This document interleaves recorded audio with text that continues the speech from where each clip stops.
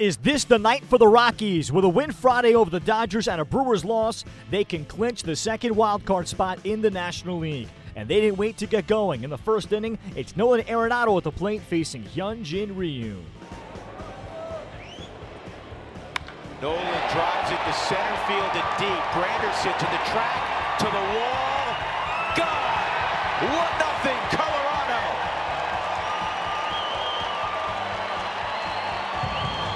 130 has a nice ring to it.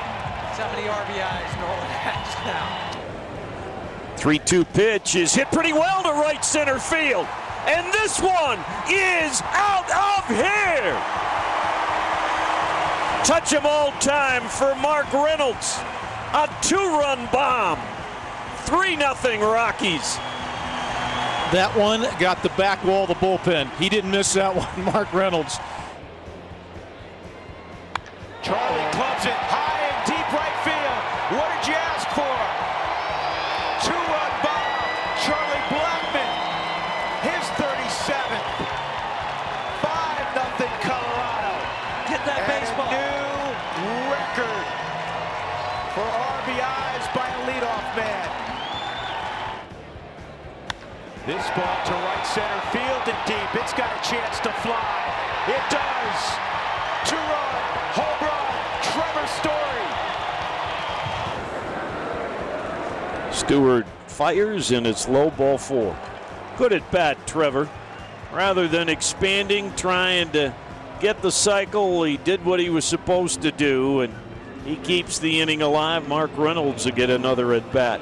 The Rockies hit 4 home runs and they beat the Dodgers 9-1, but they have not clinched yet after the Brewers beat the Cardinals on Friday. But the Rockies' magic number is down to 1. Chad Bettis wins. He's 2-4. He allowed a run over 7 innings, retiring the final 14 batters he faced. Nolan Arenado collected his 3rd straight 130 RBI season. He's the first player to do that since Ryan Howard achieved it from 06 through 09. Jonathan Lucroy has experienced the playoffs before and a playoff push. He talks about the Rockies' latest win. Yeah, we mixed all day. I mean, obviously that's a good lineup over there, so we're not going to get in there and just brew fastballs all day. We got to mix. Betty was throwing great, man. He was mixing and elevating up and in, down away, hard soft up and in, hard soft down away, cutting guys in, back footing them, change ups down away, backdoor cutting them. I mean, there was all kinds of stuff going on. It was a good time back there. I know you joined the team after the trade deadline and all. You know his story. Was he almost destined to pitch in a game like this? I mean, it's beautiful, isn't it? Beautiful. I mean, one game away from clinching this thing, getting out of here, but it was a beautiful game for him. I mean, obviously, every time that guy takes him out and you pull for him and you want him to do well, just because of the battle he's already been through. But great job tonight. He showed up, got the job done, and got us that much closer. I know there's more work to be done, but big crowd. I mean, you guys enjoy this, huh? Great crowd, man. It's a lot of fun. I'm living the dream right now. It's awesome. The Rockies pushed their magic number down to 1 with a 9-1 victory over the Dodgers at Coors Field Friday. After the game, here's Rockies manager Bud Black. That was great for all of us. I think everybody. I think everybody who's organizationally and even fans of the Rockies. Who have followed Chad's year, and to see this and probably one of the biggest games he's ever pitched, to respond like this, it's really special stuff. Nice finish for him, Bud, too, where he finished so strong. Probably answered any questions about anybody. If anybody had questions about durability and stamina, that probably took care of it. Yeah, he threw. I thought his best baseball led the last 3 innings for sure. I thought he was really hitting the mitt, hitting the catcher's glove, which is what we talk about, especially for a guy like Chad. He's a guy that I think has to really stick that fastball. He has to change speeds. He has to move the ball in and out, up and down, and he did that.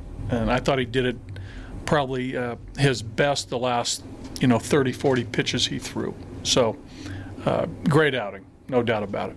Set the tone for the game. Players said the moment wouldn't be too big to have that kind of first inning. Did that speak to that, how relaxed they've been, Bud?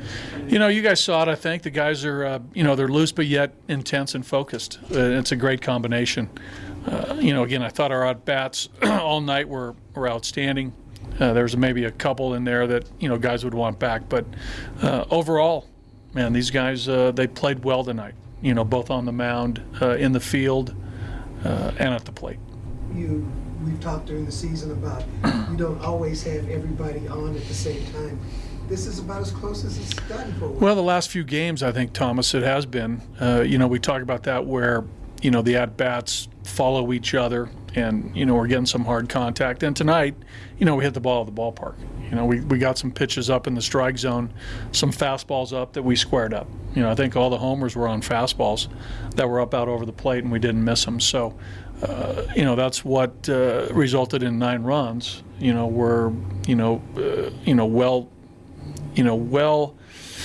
Well-timed swings on fastballs. And, we've been talking about this all year, and obviously now where it's magnified, it's really good to see. As far as seeing Charlie do what he's done, setting the record for leadoff RBIs, I believe you were in Anaheim in 2000 when Erstad did it. Yeah, I was, yeah.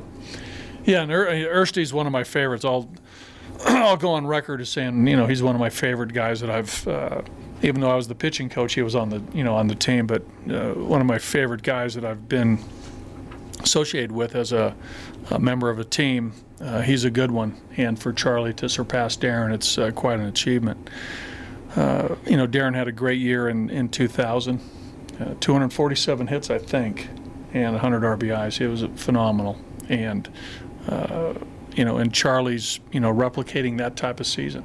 So, 2 outstanding players, 2 outstanding guys who do it the right way.